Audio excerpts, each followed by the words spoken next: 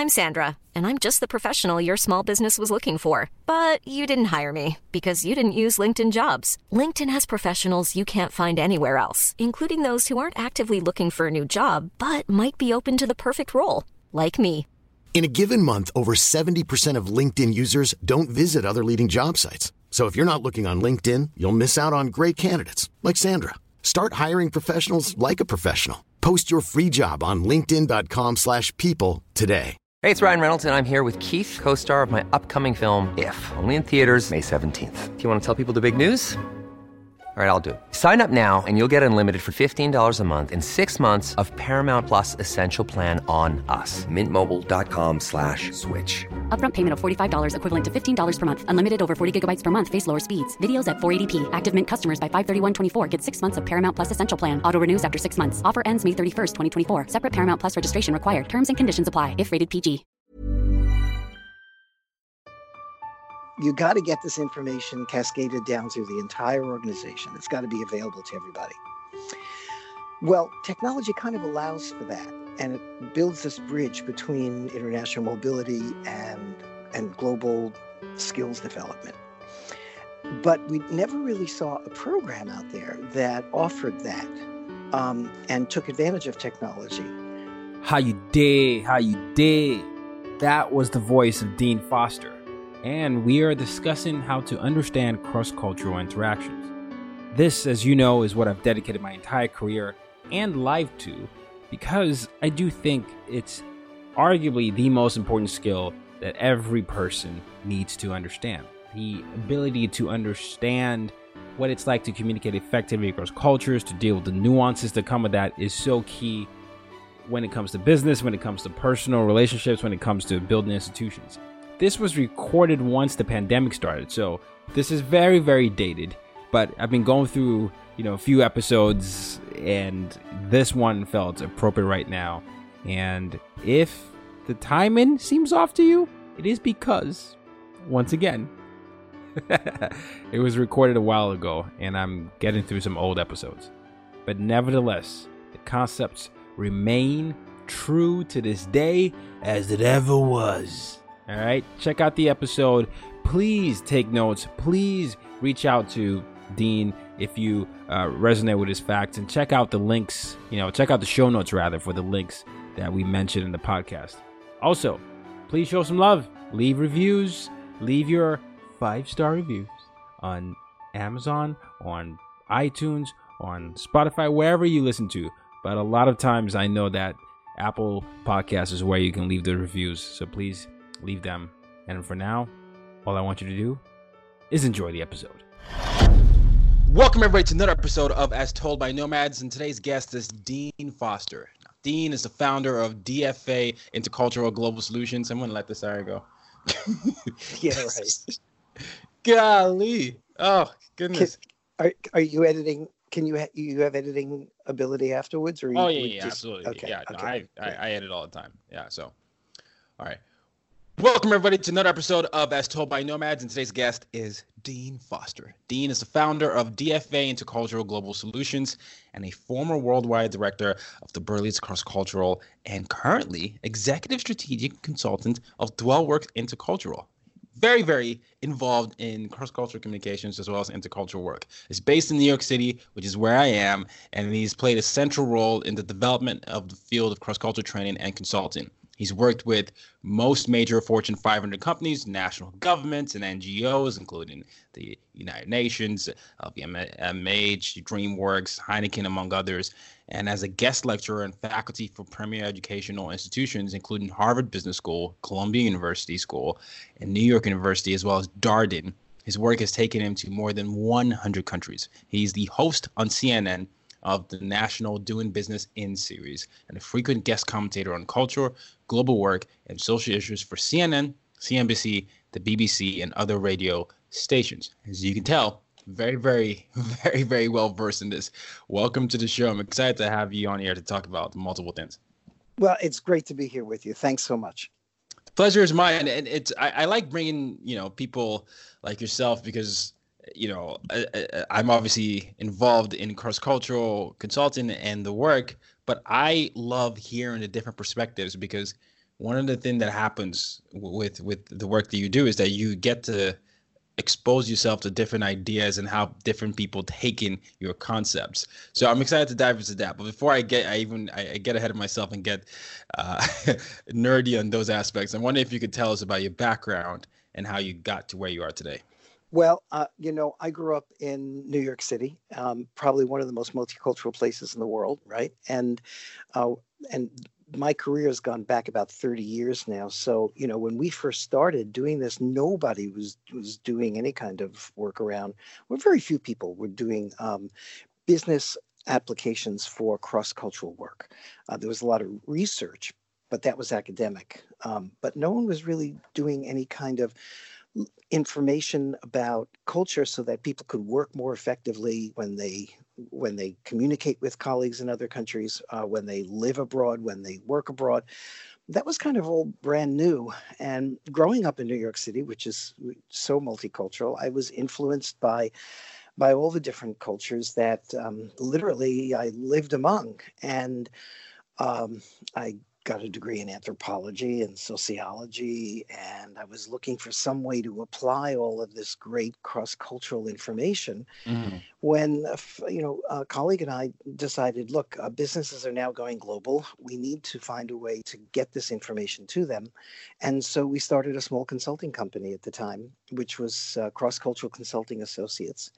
And we started offering cultural information for businesses working in other countries. And of course, the reaction was, why do we need this? We know how to do business. And we would always say, yeah, but business is going to be done differently in different countries. And it took a while to educate people to the idea. But once U.S. Americans particularly began to have a lot of international experiences and realized that culture was on the plate and that it was something they had to manage, then they came back to us and said, help us out because we're experiencing things that may be cultural and we don't know how to handle it. And that's how we actually got our start, providing cultural information through training programs for businesses working in other countries. So these were management training programs focused and centered on culture. Then the relocation and mobility industry developed. And here, we had individuals in major organizations responsible for moving families from one place to another. And these international assignees and families needed cultural information in order to survive. They needed to know how to live their daily life in a city and a country maybe very, very far and very different from what they were familiar with. So we started tailoring programs for international assignees and families. And that enabled us to reach a very large audience in international relocations and mobility.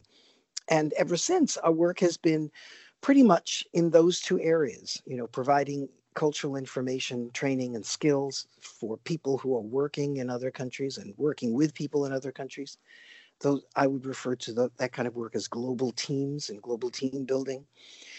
And then also for families who are relocating. And our work is, we've been doing it now for about 30 years. So I'd like to think that we come with some expertise and some useful information. I would say, and we've seen so many changes in the industry, over those 30 years. So that's another interesting piece of it. No, let's talk about those changes, right? I come at it, from a millennial's perspective, a millennial's point of view. I'm 30, I'm in the field, but I grew up, on the other side of the world. I grew up in Nigeria, then 5 countries, 4 continents, and right. By the time I was 18. So I remember when I was first starting, it was interesting. It's actually one of the reasons I started the podcast. I used to get a lot of resistance from people, even in the field, because they said I was too young and there's no way I could add any value to the field. And so I was like, all right, fine. I'll just come up with my perspective and the way that I've received it and, work with people from that angle. And even when I was writing the book, I one of the questions I got asked was, how is your book different from others? And I just said, well, I'm Black, Nigerian, and I'm a millennial 30, and most of the books are written by people that don't look and sound like me. And then that was the end of that. That was the end of that conversation. So I say all this to say, you said it's gone through a lot of changes. I'm curious to hear what changes have happened. in the field and in terms of the reception to the work that you do with your company right now. Right. That's really interesting. But, I really feel like I have to comment on the reaction that you just shared that you would get from people, because I can understand why people would say that, would question what's your perspective? What do you have to bring to this? You're too young. You don't know. I can see why people might say that, but it's a kind of ignorant perspective. And it's certainly the wrong perspective. I wouldn't expect that from people who are in this field, because the whole nature of this field is about staying open to new perspectives. Right. That's what we're talking about. So for somebody who's maybe, trying to build a career based on that message, to say to someone who comes with a new perspective that, well, you don't have anything to share. It's like, wow, that's really hard for me to hear. I mean, it was, no, I mean, yeah, unfortunately it did, but that's one of the reasons I love talking to people like you, though, because you're one of the pioneers essentially in the field, right? Because if you've been doing this for 30 years, it's been going on for, I want to say roughly along that, but even maybe or nobody was doing it when we started it. Really, no one was doing it. Yeah. So that's the nerd in me there. I'm so curious about that. So what exactly has gone on? And then we'll dive into cultural concierge, which is something I'm really fascinated about as well.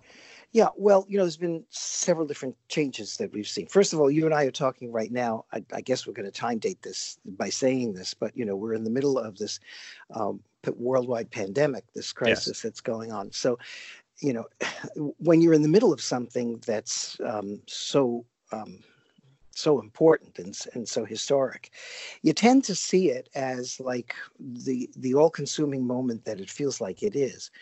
And it's hard to imagine that it will pass and that there will be some return to normalcy, although normalcy that will be different, because when these things happen, nothing is really ever the same.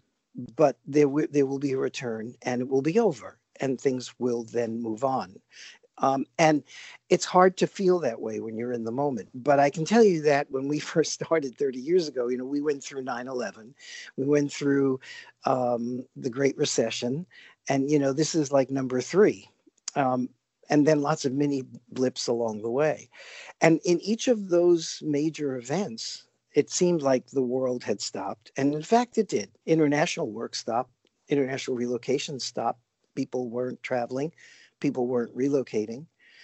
And I remember times I was kind of scratching my head through it saying, why am I doing this? This is never going to happen. There is no international relocations.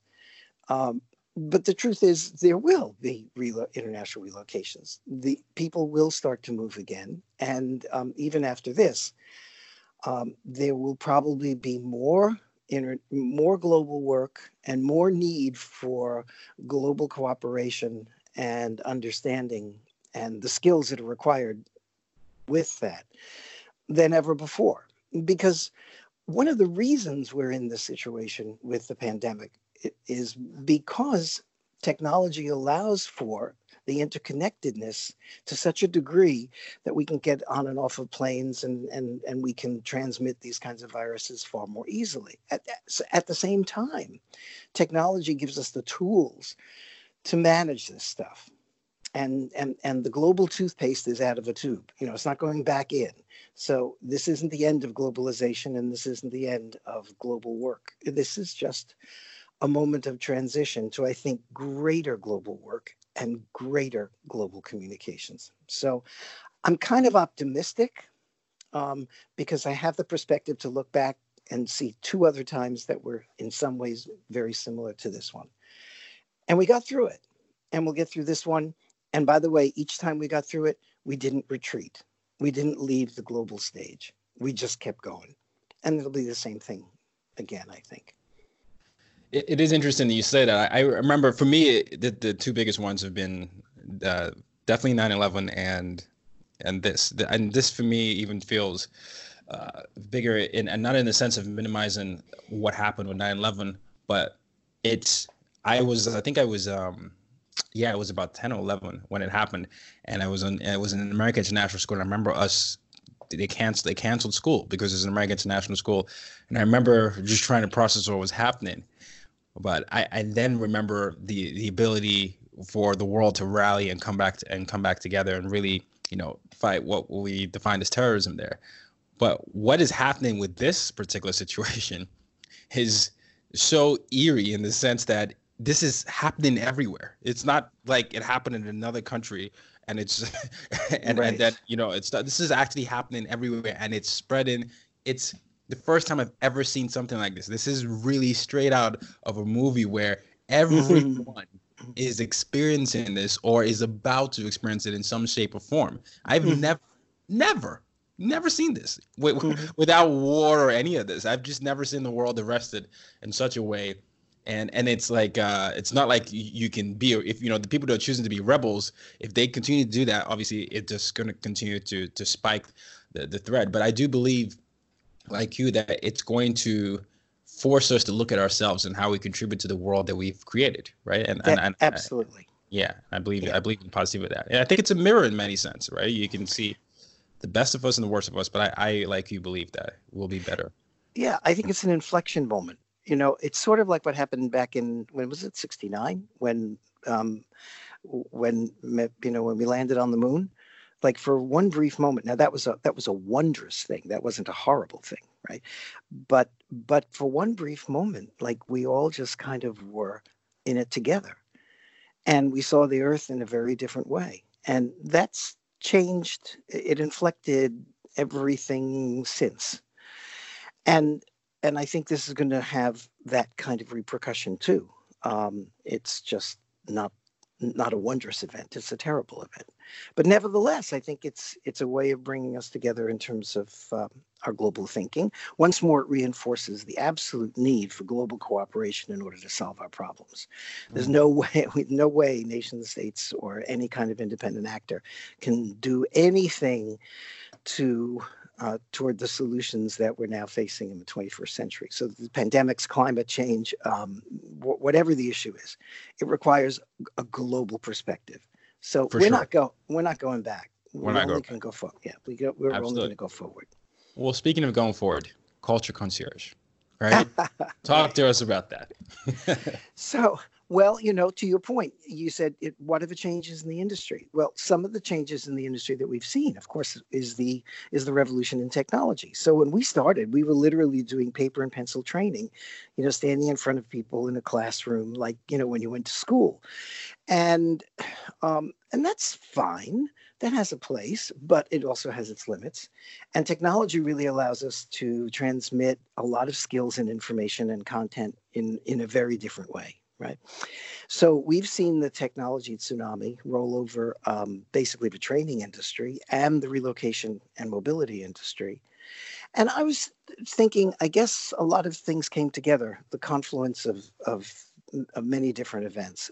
For a while, I've been thinking there's always been the separation between people who need this information because they're working globally, but they're not relocating. So they don't need the kind of relocation support that you would give to a family and an international assignee. But they do definitely need cultural information, and the whole organization needs cultural information. So I've kind of scratched my head over the fact that many of the companies that we do family orientation work with and for don't have any kind of cultural information for their company.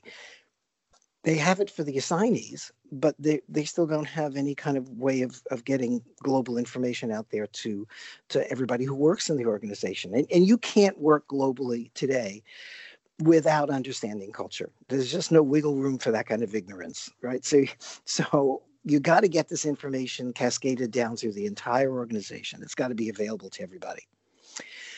Well, technology kind of allows for that, and it builds this bridge between international mobility and global skills development. But we never really saw a program out there that offered that and took advantage of technology like that. And the whole business model for offering cultural information and cultural training has kind of been old school and hasn't really changed. It's still, we'll come in and do a program for you, and the program will cost XYZ. And that's it. And then you say, thank you for all coming to the program and goodbye.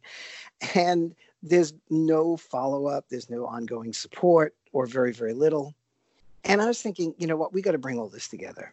And we got to just have a completely different way of looking at the presentation of cultural skills and information in the entire organization. So what we've come up with is this idea called cultural concierge.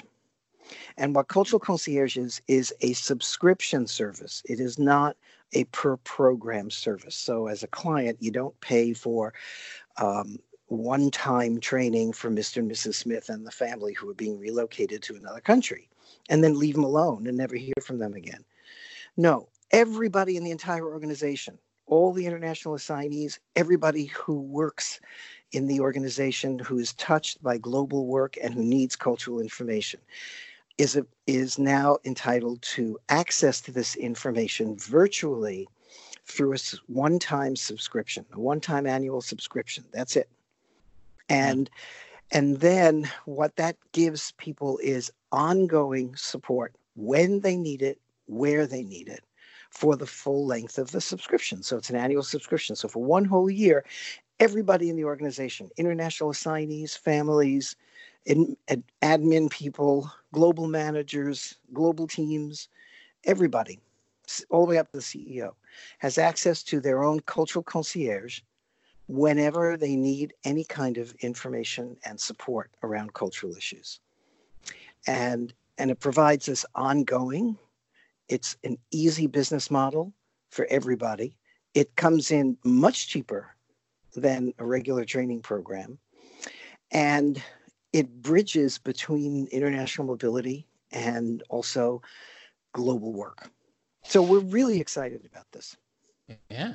Wow. I mean, it sounds amazing. And especially now that the world is coming to terms with working virtually, I'm very curious as to how this fits into that, because there are many things I can think about, right? So I can think about, how do you then run meetings on this? Where do you decide to sit at the table? Should you use a conference room? How do you facilitate misunderstandings when you're not physically there? How do you, manage language differences? I have obviously a lot of questions, but I know you're going to answer them. I'm curious as to how your platform and your subscription service facilitates all that. All of those questions are the fundamental issues that everybody who's working globally needs to get answers to. Yes. And sometimes our biggest task is just making people realize, helping them to realize that these issues are real and that they're on the table, because so many times culture is the last thing that people think about, because they're very busy. Everybody's very busy, and we're all putting out forest fires every day. And, basically we're kind of like a bad news agent, right? We come in and say, oh, and by the way, you might not have been thinking about this, but I think you've got a cultural issue that you need to deal with too. And it's often like the last thing anybody wants to hear, because oh no, now you're bringing me something else I have to digest, right? But it's true. And so we want to open people's eyes to the fact that they do need to understand how negotiation styles differ, how communication styles differ, how everything from protocol and etiquette can be different, and how men and women relate with each other, how generations relate with each other, and the expectations around the role of a boss and a team. And the list goes on. And this is the content of cultural knowledge and cultural understanding. And so we want to present this information. There's so much of it, right? We want to present it in a curated kind of way where people access the information, just the information that they need. So if I don't need information about how to negotiate, but I am a project manager and I do need information about how my team expects me to behave as the manager of the project, that's a different set of information. And we want to be able to be there just when you need that. So if you're getting off, if a frequent business traveler is getting off a plane and suddenly they find themselves invited to a business dinner in Almaty, Kazakhstan, and haven't a clue about what to do and what to expect and what kind of food they're going to get, and should they bring a gift, and should women in my team be invited to join me at the dinner, the list goes on and on. We can be there. There's a cultural concierge who's going to help them through all that and coach them through it and give them that kind of information. So the platform is virtual, and it's basically done through a website. And You get a code, the client gets a code, and that code is distributed to everyone in the organization who's signing up for the service. And they have access to this kind of expertise whenever they need it. Just wanted to stop by here before we get back to the episode. I wanted to let you all know that I do have a collective for people who are interested in developing their cultural competency skills, becoming more anti-racist. And it's a resource of things that you can do with your family, with your school, with yourself to work through your individual journey to become a better culturally competent leader. It's called UID Collective, and the link is in the show notes, but it's a mix of courses, it's a mix of resources, things you can download, and all you need to do is sign up as a member. It's a monthly membership. I'd love for you to check it out, use it with your friends, use it with your family, use it with yourself. Okay? The link is in the show notes. It's called UID Collective, and it's for those of you that want to improve your cultural competency skills. Hey, I'm Ryan Reynolds. Recently, I asked Mint Mobile's legal team if big wireless companies are allowed to raise prices due to inflation. They said yes. And then when I asked if raising prices technically violates those onerous 2-year contracts, they said, "What the f*** are you talking about, you insane Hollywood ass?" So to recap, we're cutting the price of Mint Unlimited from $30 a month to just $15 a month. Give it a try at mintmobile.com/switch. $45 up front for 3 months plus taxes and fees. Promo rate for new customers for limited time. Unlimited more than 40 gigabytes per month. Slows full terms at mintmobile.com. Hey there, it's Michelle Norris. I'm host of a podcast called Your Mama's Kitchen. When I travel, I'm usually looking for a way to find a taste of home when I'm not at home. And one of the things I love to do when I am at home is entertain. And Airbnb allows me to do that. When I was in California recently, I rented a house that had a great kitchen. And when we were sitting around the table, we were all thinking, we're in someone else's house. Someone could be in all of our homes as well. If you have a home, but you're not always at home, you have an Airbnb. Your home might be worth more than you think. Find out how much at airbnb.com/host. Back to the episode. Yeah, it's very much of the times in terms of the services that we have today with the gig economy. And, you know, everyone is the Ubers, the Lyfts, the Airbnbs. So you're on brand with digitizing this. And I'm sure that, you know, a lot of the listeners listen to this will find a lot of value in that. And go ahead. Yeah, go ahead. Yeah, I was going to say, I learned a lot from you guys, from the millennials, because I like to think that unlike the person who gave you a hard time about your ideas, that I would have been, wait a minute, tell me what you're seeing, because I want to know how the world looks through your eyes, because first of all, you're my customer. So, it's my responsibility to know that. And one of the things we realize is that the use of technology is ubiquitous and it's expected. And anybody can go on to Google and get any kind of information. So, I can type in, how do I negotiate with Malaysians? I have a meeting next week, and you'll get information in the back of a taxi that you read on your way to the meeting. But how do you apply that? How do you take that information and when you have a problem, make it work for you? This is the ongoing support and I guess I would say coaching aspect, although I would use the term of guidance as opposed to coaching.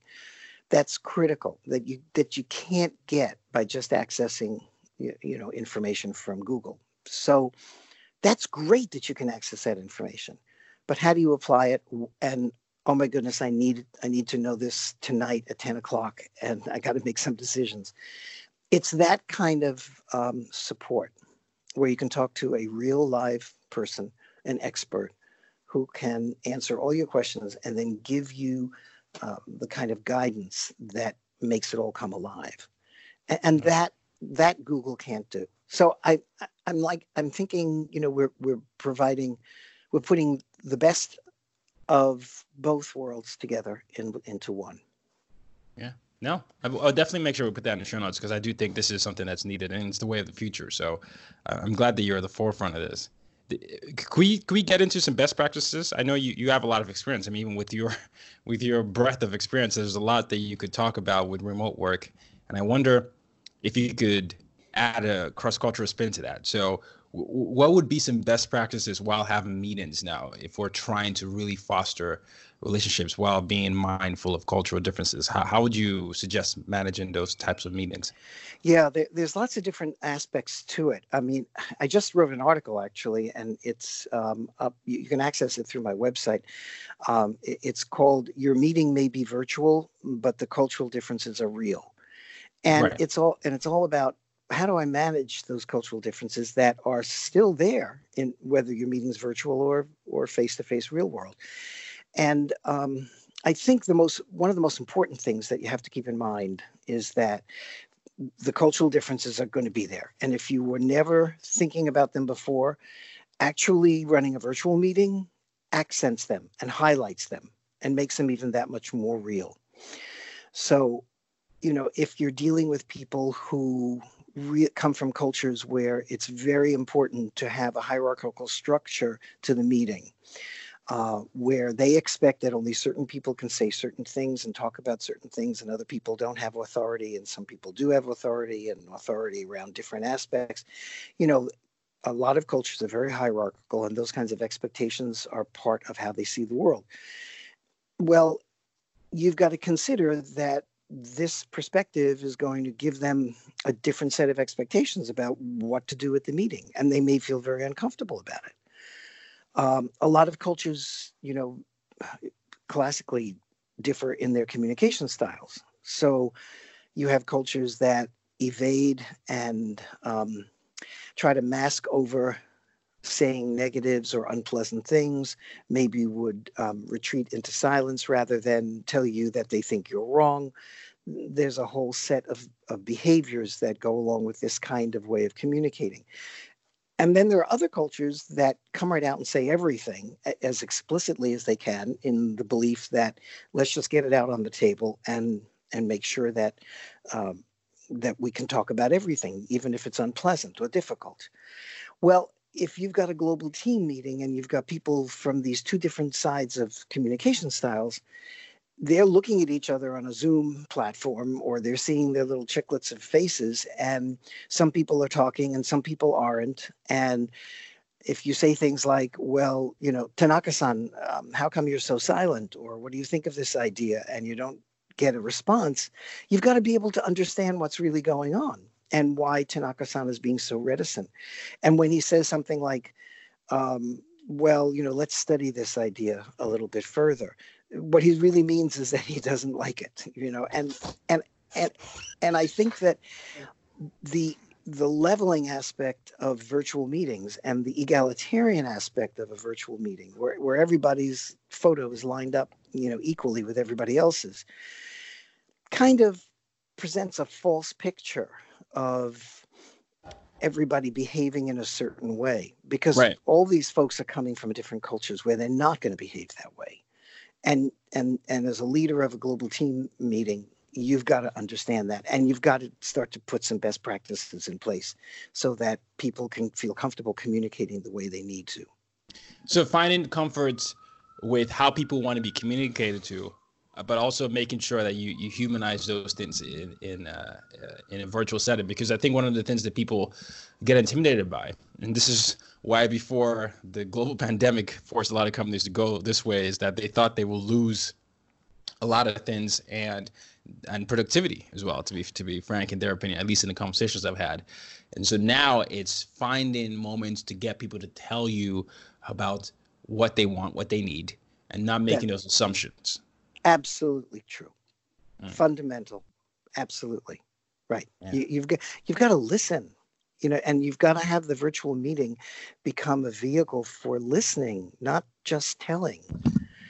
And virtual meetings can be structured that way, but I think it takes an enlightened person to do that. Well, you first have to know that that's what you have to do. It's not a telling opportunity. It's a listening opportunity. Yeah, there has to be that awareness at first. So that's fair. Okay. I'm fascinated by your other aspects of your other career. I mean, it's all the same, but the media aspects, what you do with CNN and what you do with teaching. I'm going to be an adjunct professor in the fall, and my career was launched because of my, media involvement. But there are a lot of people listening who are interested in similar field. The audience is full of cross-cultural professionals who have different perspectives to share their stories. So I'm curious if you could share with us some of the things that you've learned while, navigating your media and teaching career, because I feel like a lot of the people in the audience will basically find themselves in those stories. Well, the work that we do, you and I, and maybe the folks who are listening too, is just so amazingly important and fascinating. I just never tire of the fact that I'm getting off a plane, I'm meeting new people. I may not have ever met them before. I may never have been in this country before. And I'm going to learn something. And this is a lot of fun for me. I never thought growing up that I'd be able to travel to over 100 countries and have the experiences I've had. But it's also so critically important. And I truly believe that it's really interesting stuff to learn about. I think people are really endlessly fascinating, right? And cultures are all about how people behave differently. Yeah. And I just think the stories are always fascinating, and that they're worth repeating. And that's what I do. I'm a storyteller in my programs and when I talk to the media. And if I'm needing to explain how cultures are different, I tell stories, and people get the message. But that's easy for me to do because I find it's interesting, and I am totally convinced that other people find it interesting too. I think it's, it's just, it's something you want to shout from the rooftops. So that's what keeps me going. And I think if there's any receptivity to what I do and what I say, it's because it's not me. It's because it's so amazingly interesting. It just is. If I'm gleaning what you're saying, anyone who's aspiring to be in the field or who's already in the field, never lose the ability, or, everybody's a storyteller. I always say that because even when I teach courses on storytelling, I always talk about the fact that people are telling stories every day. They just don't realize it sometimes because of how we reframe the idea. But don't underestimate the idea of what makes a great story, right? You be as engaging as you would be as if you were telling your story, and explain the same things. This is the why of that person. This is the how of that person, and this is what gets to the core of that. And you're thinking about the plot. You're thinking about the hero of the character. And if you can find a way to make every person in their culture feel like the hero in their stories, you have a great way of telling that in form of teaching and in form of media. Because I imagine when you get invited to CNN or any of the stations you're asked to, they're telling you to give them an insight into a perspective that they don't know. And that involves a form of perspective taking. That means you have to go into that person's world and you have to tell it as that person would tell it, or imagine it that way. Absolutely. Yeah. You got it. That's right. And with an authenticity. I think that's a really important word. One of the questions that inevitably comes up when you talk about culture, particularly when you talk about culture with people who are first thinking about it, they say, oh, well, should I then be like that person? Or should I be, but I'm not like that person. I'm more like myself, and I can't be like that person. And of course you can't be. I'm the guy from New York City, no matter where I go. And that's who I am.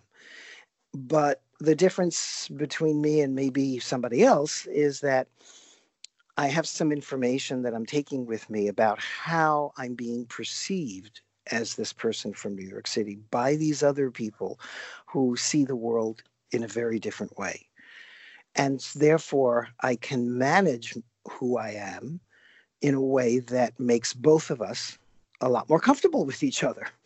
And, and that's what it's about. It's not about becoming somebody else. It's about being who you are, but modifying it based on the enlightenment or the information that you get about how your behavior looks to people who see the world very differently. Yeah. And so I think authenticity is a part of all of this, which is really important. Yeah, one of my friends, Andy Malinsky, calls this cultural dexterity. So that ability to just, keep yourself while also understanding other culture is it's that nuance approach there where you really don't lose yourself, but you also are open-minded enough to take in the idea that your culture isn't better than another culture. Right. And there's also this issue of cultural relativity, which I think is part of what people have to think about. And this is why this is all big stuff, which is why it takes a while for people to really become skilled at it. But understanding another culture doesn't necessarily mean I have to like it. It doesn't mean that I have to value it. But it does mean that, look, if for whatever reason I find myself interacting with culture A, if I'm interacting with them, independent of how I feel about it, independent of all of that, I have to respect it and I have to try to understand it. And I may not like it at the end of a day, but certainly if I'm forced to work with them, then I have no choice. The choice is, of course, you always do have a choice. You can walk away. You can say, there's something about this culture that I find so difficult or so reprehensible that I'm not going to work with them. And that's your choice. But if you find yourself working with them and interacting with them, then it is your responsibility to understand them and to respect them. Yeah. Understand and respect. That's well said. It's well said. And I like the distinction you made there, because I think sometimes people feel like if you're telling me to be cross-cultural, I have to lose my culture. And I'm like, what does that have to do with that?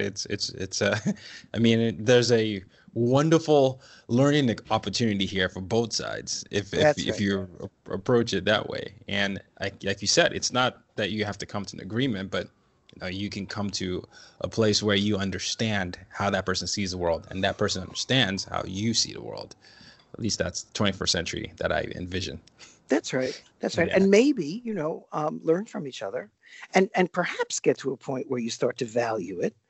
You go, hey, wait a minute, the way you're seeing the world may be actually helpful for me. I may learn something about myself and about a different way of doing things that might really work for me. You might get to that point. But it's not inevitable, and you might not get to that point, and that's okay too, as long as you understand and respect it. Yeah. Wow. Well, what do you think is the future of the virtual world? I know some people are mixed on it. Some people are nervous about how that's going to affect their benefits and their way of life, and some people are really optimistic about it. So I'm curious to see if you're noticing any trends go up or down based on COVID-19 and virtual platforms. Yeah, I think virtual is with us, right? And it was always it was trending in that direction even before this crisis. So we all had to make the transition in our daily lives to incorporating technology into it and incorporating the benefits, right? Now, are there downsides to it? Sure there are. There's up and down, so there's thumbs up and thumbs down to everything. So I think it's kind of a cool opportunity to have now an option. It's just about more options on the plate, right? Now we have an option to do things virtually as well as in real world, if we choose to, if there are benefits to doing so. One way may address things more effectively than the other. Certainly, technology allows us to transmit information, across space and time, and we couldn't do that before when we were sitting across the table with each other. So, we're just going to have both. It's like when there was only radio and then television came in. Well, television didn't replace radio; it just came along with it. And then you had both, and then movies came, and then now we have streaming. So now you just got more options, and I think that's exactly what's going to happen here. That's true. More options. Also, though, you deal with this a lot. You've worked with the people that are in the relocation business. There is an element of loneliness that a lot of people are dealing with now for the first time. Now, people that haven't been in the mobility world, who are having to find that the human interaction that they often took for granted is not something that they can just easily access now. In your opinion, what are some good ways to get comfortable with that separation of familiarity that we many of us are now experiencing? That's one of the number one questions I've been getting from people. Yeah, well, I mean, there's certainly no doubt that there's a real human loss through all of this. I don't mean the deaths of the, but I do mean just in terms of our relationships every day. I mean, I yearn to, hug a little kid. I want to put my arms around somebody. If I run up to a friend, I'm a touchy-feely kind of guy, so I want to like give him an embrace. Can't do that. Can't do that right now, but I will. There'll be times we will. We'll get there. So until that time, yeah, it's a hard time, but how fortunate that we have technology, because, this is not the Middle Ages. This is not the plague. Think about back then when they didn't, if this kind of thing happened then, there'd be absolutely zero communication, just nothing. Yeah. So the fact that we have to do it virtually now, as opposed to in the future when we'll have the option for both. Right now, we have to do only the virtual, but that's okay. It's just a moment, and it will pass. And I think the guys who are working, the Silicon Valley folks who are working in technology, they're just going to get better and better at making it frictionless and user friendly. So, I mean, I can't figure out, because if I could, I'd make a gazillion dollars, how to have a virtual beer with somebody. But I mean, someday somebody might be able to figure that out.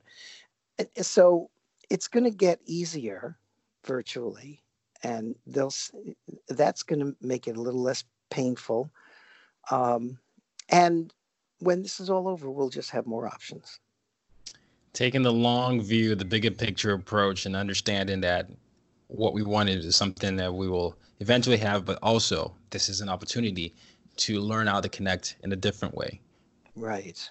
All right. Well said. Well, where can we find out more about you and your work?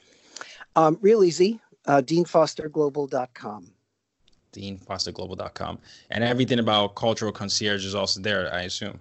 Yes, the information about Cultural Concierge is there.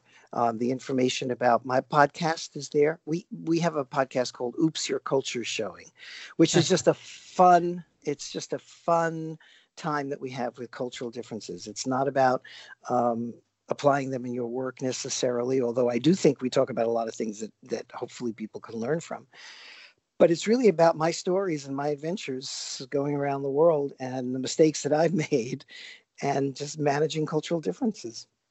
Yeah, no, I'd love to put that in the show notes. I'll put that in the show notes. I do think there's a lot of humor there, but also an opportunity to learn about the world and maybe things not to do in the future. Right. Well, the things that I personally will try never to do again. No, this is fun. This is literally my favorite thing to do. So I love investigating cultures like that. We have unfortunately come to a close, but Dean, I have a final question, and it's my mission statement reframed as a question. So how do you, Dean, use your difference to make a difference?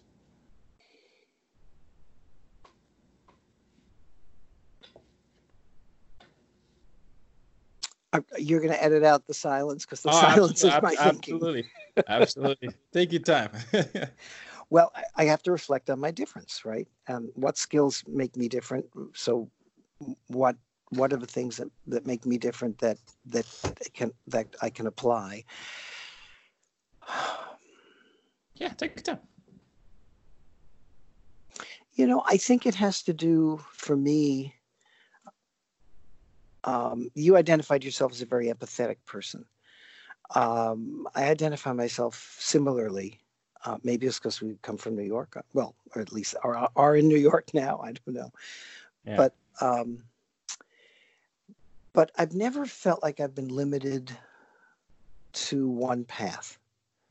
And I've always felt that there were lots of different things, sometimes completely opposite, and that in some way would come together in my life to give me a clear path as to things that I needed to be doing. And I like the idea of having to put lots of different disparate elements of my life together And sometimes they do it nice, they fit nicely, and other times they really don't.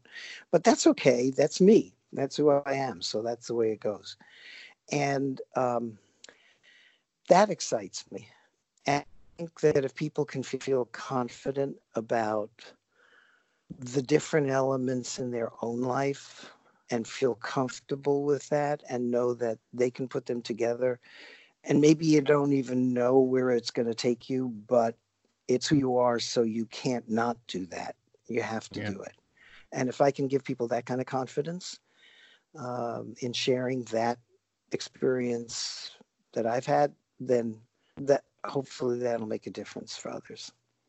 No, I that's well said. I can definitely see that happening, and I think that level of connection to self and others is what we need to be. So thank you for using your difference to make a difference. A pleasure. I'm glad I'm doing it. It's good. It's good to know. Well, the pleasure is mine. Thank you so much for coming on the show. And I'm very eager to get this one out. So I'll let you know when it comes out. Yeah, looking forward to that. Please let us know. I will. Well, ladies, gentlemen, and gender non-binary individuals, till next time, use your difference to make a difference. You've just been listening to the As Told by Nomads podcast. For more ways to reach out to Tayo and to use your difference to make a difference, head over to www.tayoroxen.com.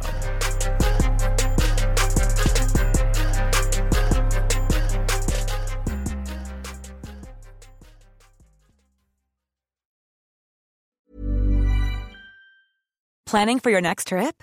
Elevate your travel style with Quince. Quince has all the jet-setting essentials you'll want for your next getaway, like European linen, premium luggage options, buttery soft Italian leather bags, and so much more. And is all priced at 50 to 80% less than similar brands.